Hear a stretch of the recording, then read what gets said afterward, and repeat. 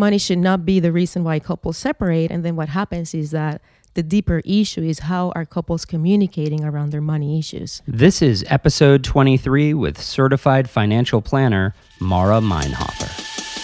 Welcome to Touchpoint, a podcast about love, sex, and identity in the modern world. I'm your host, Jared Matthew Weiss. Each week, I chat with an inspiring person that will help you expand your mind, open your heart, and give you one thing to think about on your journey towards great love. Thanks for hanging with me today. Here we go.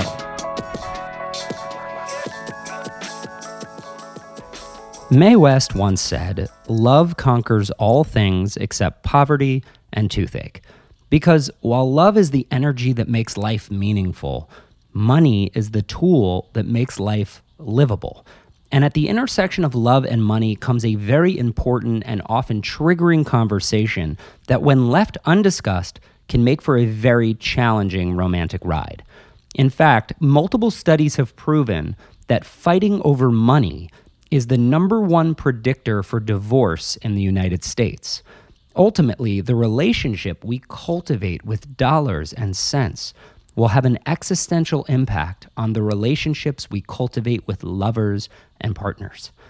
That's why I wanted to chat with Mara Meinhofer, a certified financial planner who works with individuals and couples on an emerging practice called financial therapy. Financial therapy empowers people to bring a sense of mindfulness to their money and ultimately their lives.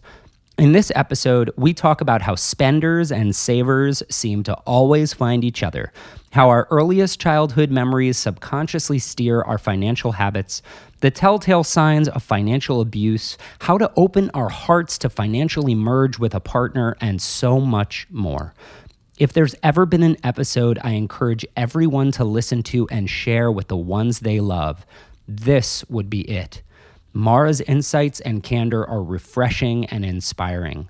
I'm so excited to share it with you now. Here we go. Why don't you just tell us a little bit about you, Mara, what you do, who you are? Oh my God, I'm so excited to be here. So my name is Mara Liz Meinhofer. I have been in finance for 20 years. I started when I was 4 years old. Just don't tell anyone. And I just became passionate at understanding human behavior and how come if people do have accessible all the tools around how to manage their numbers, how come the action was a little bit on the opposite side, right? You know what to do, but you end up doing something differently. So I started diving into the behaviors and emotions. Why is that happening? And what did you find?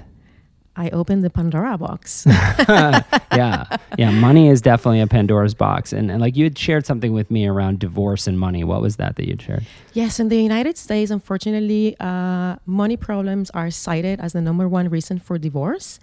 And I do find I am a romantic by heart and a lover.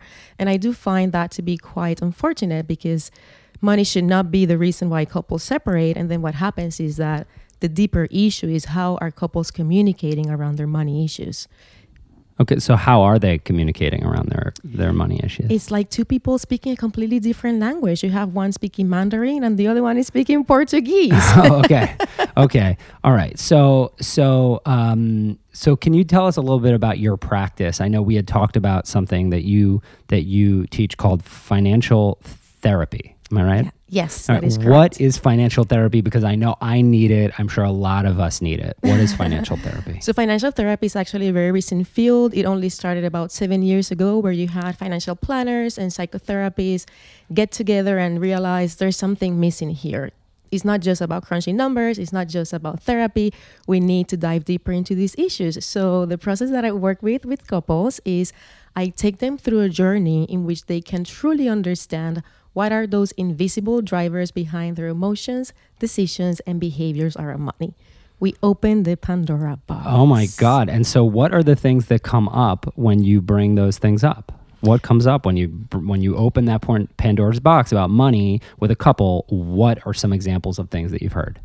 Well, the first thing that happens is that we tend to think that when we have opposing views, that the other side is wrong. So couples come to me so I can convince their partner of whatever the other person wants to do. Right. which is quite interesting. And I tell them, no, there's no right or wrong here. You first need to understand each other. But the challenge when it comes to money is that sometimes we hardly understand ourselves. Wow. So what do you mean by that? We hardly understand ourselves. So what I mean by that is that 95% of our behaviors come from the subconscious. This is neuroscience speaking. I'm just quoting the experts. Okay. And what that means is that 95% of the things that we do are an automatic pilot. And when it comes to money, when it comes to everything, you're doing things on automatic pilot. So if you want to understand why you make certain choices, then you need to understand what is driving the automatic pilot. Okay. And so what are the things that are driving the automatic pilots for the people that you see? So for the things that I see, everything is so incredibly tied to the way that you were raised and the experience that shaped your life. So for example, I can give you examples. I was working with the client and one of the challenges that she had was in her relationship. The Pandora box exploded because she discovered that her partner was stealing money from her, right? He was taking her ATM card, her debit card, and he was stealing money from her. But when I dived deeper to understand where this was coming from, it was very clear for me to see, and she could see it. In her upbringing, her mother was always taking care of the partners that she was with, right? So this just became a subconscious pattern that this lady was repeating. And it was very interesting because one of the things that I asked her, I said, okay, so what would an ideal situation look like for you in relationship with, sharing your expenses with a partner? How would that look like? And honestly, for me, I was astonished that she said the best case scenario is if he can pay for some of his bills, right? So she was not even able to dream, let's split them or let me be taken care of, right? And that is just part of her conditioning. Does that make sense? Yeah, absolutely. So in that situation, what changes does she have to make in order to cultivate what she wants, I guess, economically in a romantic partnership?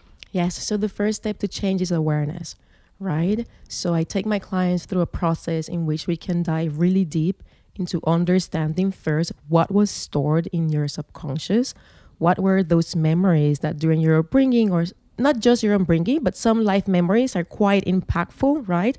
So let's understand them, let's dissect them, and let's forgive them. Wow. Okay. And so what are some of the questions, because we were talking earlier about like the types of questions that you ask people in order to tap into that subconscious to figure out like what is our relationship to money and where does it start? What are some good questions for us to marinate on? Yeah, so some good questions to think about are, so what was your first experience with money?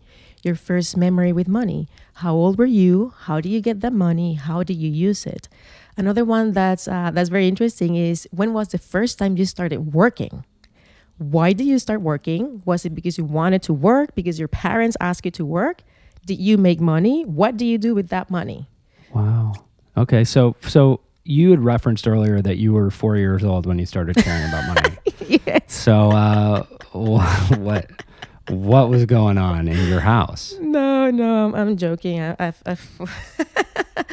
So it's very interesting. So my story, the reason that I do this work is because I've always been very good with my money.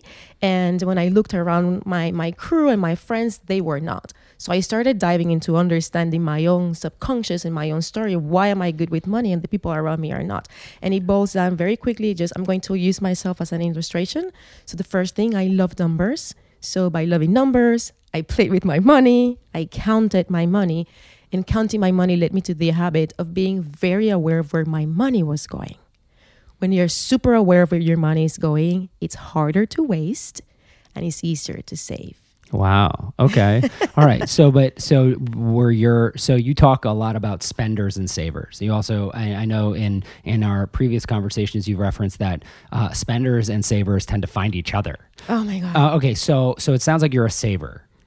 Yes. Okay. How is that like, if we go into your subconscious, we go into your childhood memories, like, are you the child of savers? Like, what did you witness at home that got you here? So what was very interesting for me, the memory that really started shaping things was actually the first time that I made money. And I remember very clearly the first time that I made money, I made $36. I was 9 years old. I had no clue what to do with this money. So I went with my mother to the supermarket, and I was like, this money is burning. I need to spend it. That's how I felt. So I remember very clearly, I bought these chocolate puddings, and they were so bad that I regretted so much. I was like, I just wasted money. Yeah.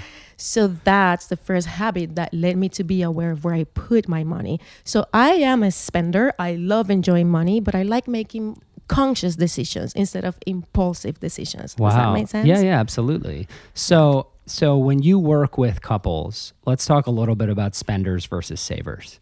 Yes. What does that dynamic look like? And like, if a couple comes to you and one is a spender and one is a saver, and is that the norm that usually these opposites attract? Or do you ever, is it like, what do you find in your work?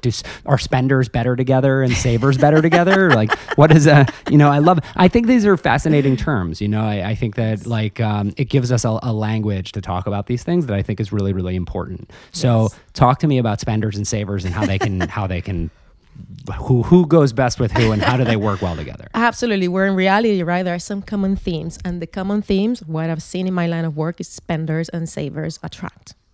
Spenders and savers attract, and there's a push and pull between them, right?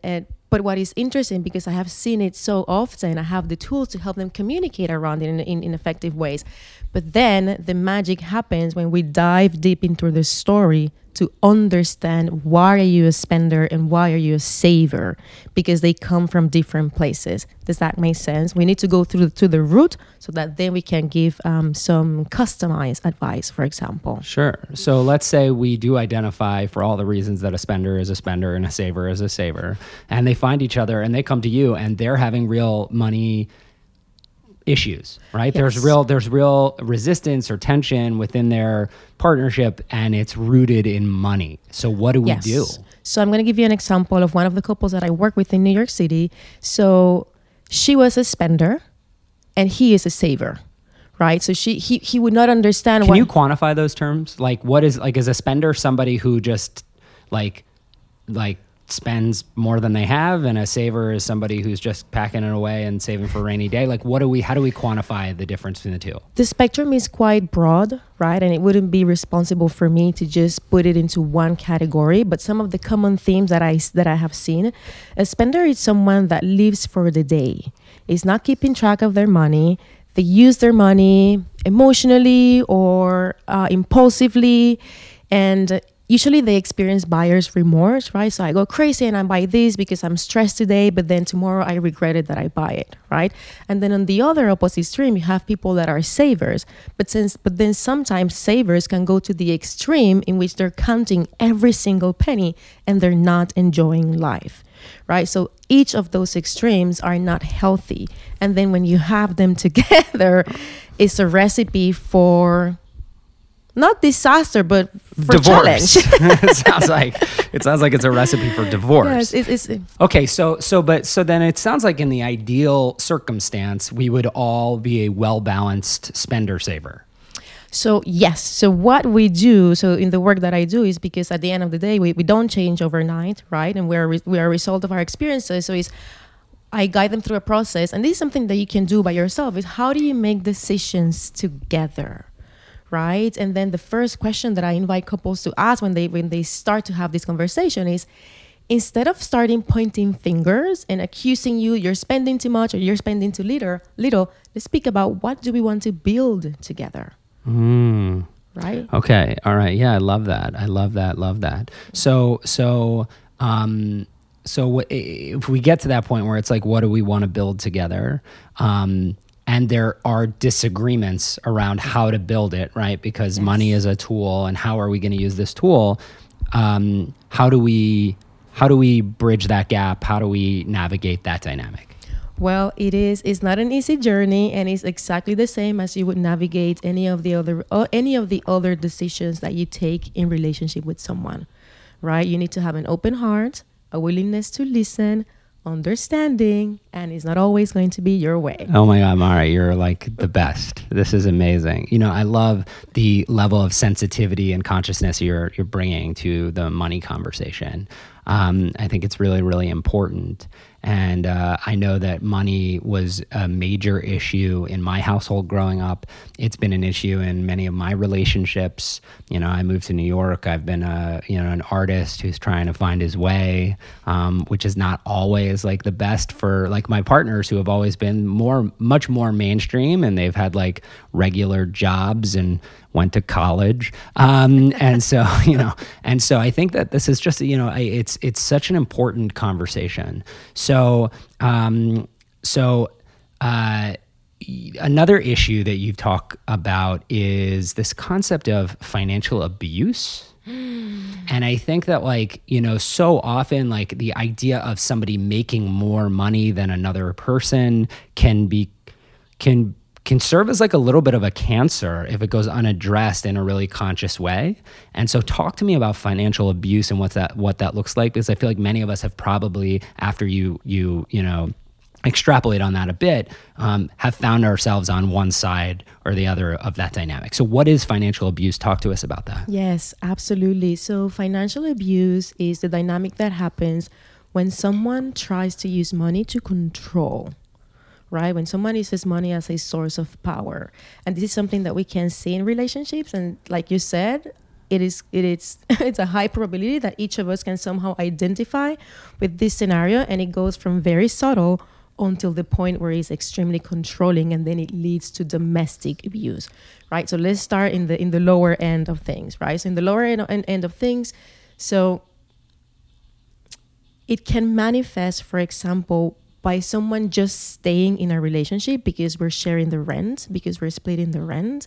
And I live in New York City and I cannot pay the rent by myself. So then you have one person that's not the financial abuser, because that person is not using money to control, but money is the reason that is sticking them. That person is staying in the relationship because they need help paying the rent. But on the flip side, you can have the other person knowing that you are here because you don't have any money and I'm going to keep it that way. Right? Wow. So have you ever been in a dynamic like that? Sort of. Okay. Yes. So what does that feel like? So you know what? No, let me take it a step back. Okay. I thought I was. But then when I dove deeper, I realized that I wasn't. And let me expand a little bit of that, because I think it's very useful. So sometimes I'm going to speak for myself and for some of the, for some of the audience, I know they're going to get identified with this. Sometimes when you're very driven, sometimes, and sometimes this tends to happen often in women, you don't want to feel controlled. And you feel like, I want to be in this relationship, but I don't want to feel controlled. And then if you have, this was my case, I had a partner in which he was very well financially speaking, I thought that he was trying to control me. And let me give you an example. So one day he came and he said, I'm going to give you your own credit card. I was like, what? Yeah, so you can have fun with your girlfriends and you can go out and you can buy clothes. I was like, I don't need a credit card. I don't need a credit card from you. How old were you? How old I was? I was 35, so I should have known better, but but I didn't. How long were the two of you together? On and off for 7 years. Oh, wow. Okay. Yes. So then what happened is the moment he offered that, I took it as an offense. I was offended because I am independent. I have my own money. I'm a strong woman. I don't need anything from you. Well, what was his intention? So that's the thing. So then when I started unpacking that, and I immediately said, no, I'm speaking with my girlfriends, and my girlfriends are saying, oh my God, Mara, that's how men control women, because you know what happens? Then they start checking the bank statements, and they know where you were, at what time, which restaurants you were visiting. I was like, oh my God, I so don't want this. That relationship ended. I said for other reasons, but long story short, this impacted me so much that I work with a mentor that specializes in financial therapy. And this is one of the reasons that I dived into this work. And the big question that she asked me was he trying to get something from you in return? And in my case, I was like, no, he wasn't. And then she shared, then that was an expression of love. Wow. Wait, so you just felt like it was, you felt like it was financial abuse, but it turns out it was just an expression of love? Yes, not so much financial abuse, but financial abuse is when money is used as a source of to control to the extreme. In this case, I thought he was using money to control me. Why did you think that? Because of my conditioning. It had nothing to do with him. It had everything to do with my conditioning because I was raised by parents who always told me, do not depend on a man. Right. I think that it's interesting. I think it's always been very hard for me to accept financial gifts. There you go. I think that that's a triggering thing for me, and I think it can be for a lot of people. And so, how do we decipher the difference between a gift with love and financial abuse? Because sometimes it's not so clear. In your case, that's a prime example. So, how do we navigate that? So first of all, we have to open our container to receive. Whenever you feel uncomfortable when someone is giving you a gift, start looking at yourself, right? Is this something that happens often? Is the common denominator you, right? Because has there been many people throughout your life trying to give you something and you feel uncomfortable every single time? Yeah, right. Then, it's more about you. So we always start with the self, right? Okay. All right. So what are some things, I guess, that you've learned about not necessarily being in a relationship, but prior to being in a relationship? How do we start doing the work on ourselves? How do we start doing this financial therapy as an individual so that if we do step into a partnership that we're prepared for it? That's the first question. And the second question is, what questions do we ask the person that we're possibly dating to find out if they can meet us? Right. These are wonderful questions. Yeah. I love it. I love how you present it, because the way you present it is how do you start with yourself, right? Mm-hmm. How do you get yourself ready for when that relationship comes, then having those conversations? So the first thing you need to do is look within and have the money talk with yourself. Money is icky. We avoid it. It's shameful. It's heavy. So just start dealing with yourself and start looking at your numbers and start making the choice of using money as a tool to build the life that you want, right? That makes sense. So you start with yourself. What do I want money for? And you have to start looking into your numbers. There's no way around that. Yeah. Okay. And then, but the relationship piece, like you had mentioned, like some of the questions around like asking yourself, what was your first interaction with money? Are there any other questions that you think would be a good thing for people to take away from this that they should be marinating on? Yes, absolutely. So very important. When you enter into a relationship with someone, the money conversation progresses over time, right? You're not going to have that first day and ask, how is your credit score? How much credit card debt do you have, right? Like, you don't do those things. But what you can start when you start in a relationship, you start looking and you start noticing. Are they working? Are they not working? Are they overspending? And these are things that you can see with your eyes without having to ask questions. And then as the relationship progresses, then the money conversation progresses over time. In an ideal situation, let's assume the scenario in which two people have decided that they want to build a life together. If you're already in that stage, which can be defined by just making the commitment one to each other, we want to build a life together, or getting engaged, or moving together, there's different things that can signal this type of commitment, then that is the time to start talking about what do we want to build together and how are we going to pay the bills. Wow. Okay. So then, I guess then the next question is around how do we talk about money without making people feel like super uncomfortable? Because I think that, I can imagine, the idea of, people liking somebody or feeling like people only like a person because they have money, or not liking a person because they don't have money, or do you know what I mean? It's like it really is very triggering, similarly to talking about sexuality and intimacy. And so what are some ways to have that conversation? Have you, do you have any sort of tips or tools to break the ice? So the first thing to know is that it is uncomfortable. There's no way around that. it is uncomfortable, and just be mindful that you are going to be as uncomfortable as your partner. Yeah. So understand that you're going to start navigating murky waters. It's like making the decisions. Do we want to have an open relationship? Do we want to have kids? These conversations are not easy, right? But you put yourself in a situation which let's have this conversation. So there are some like sort of tips and tricks, right? To have these conversations. And, it's like set a date and time, right? Don't just show up after work, but one of you may be super stressed and let's have this money talk, right? It's just, I would love for us to start talking about how we want to design our life, and how we can support each other financially.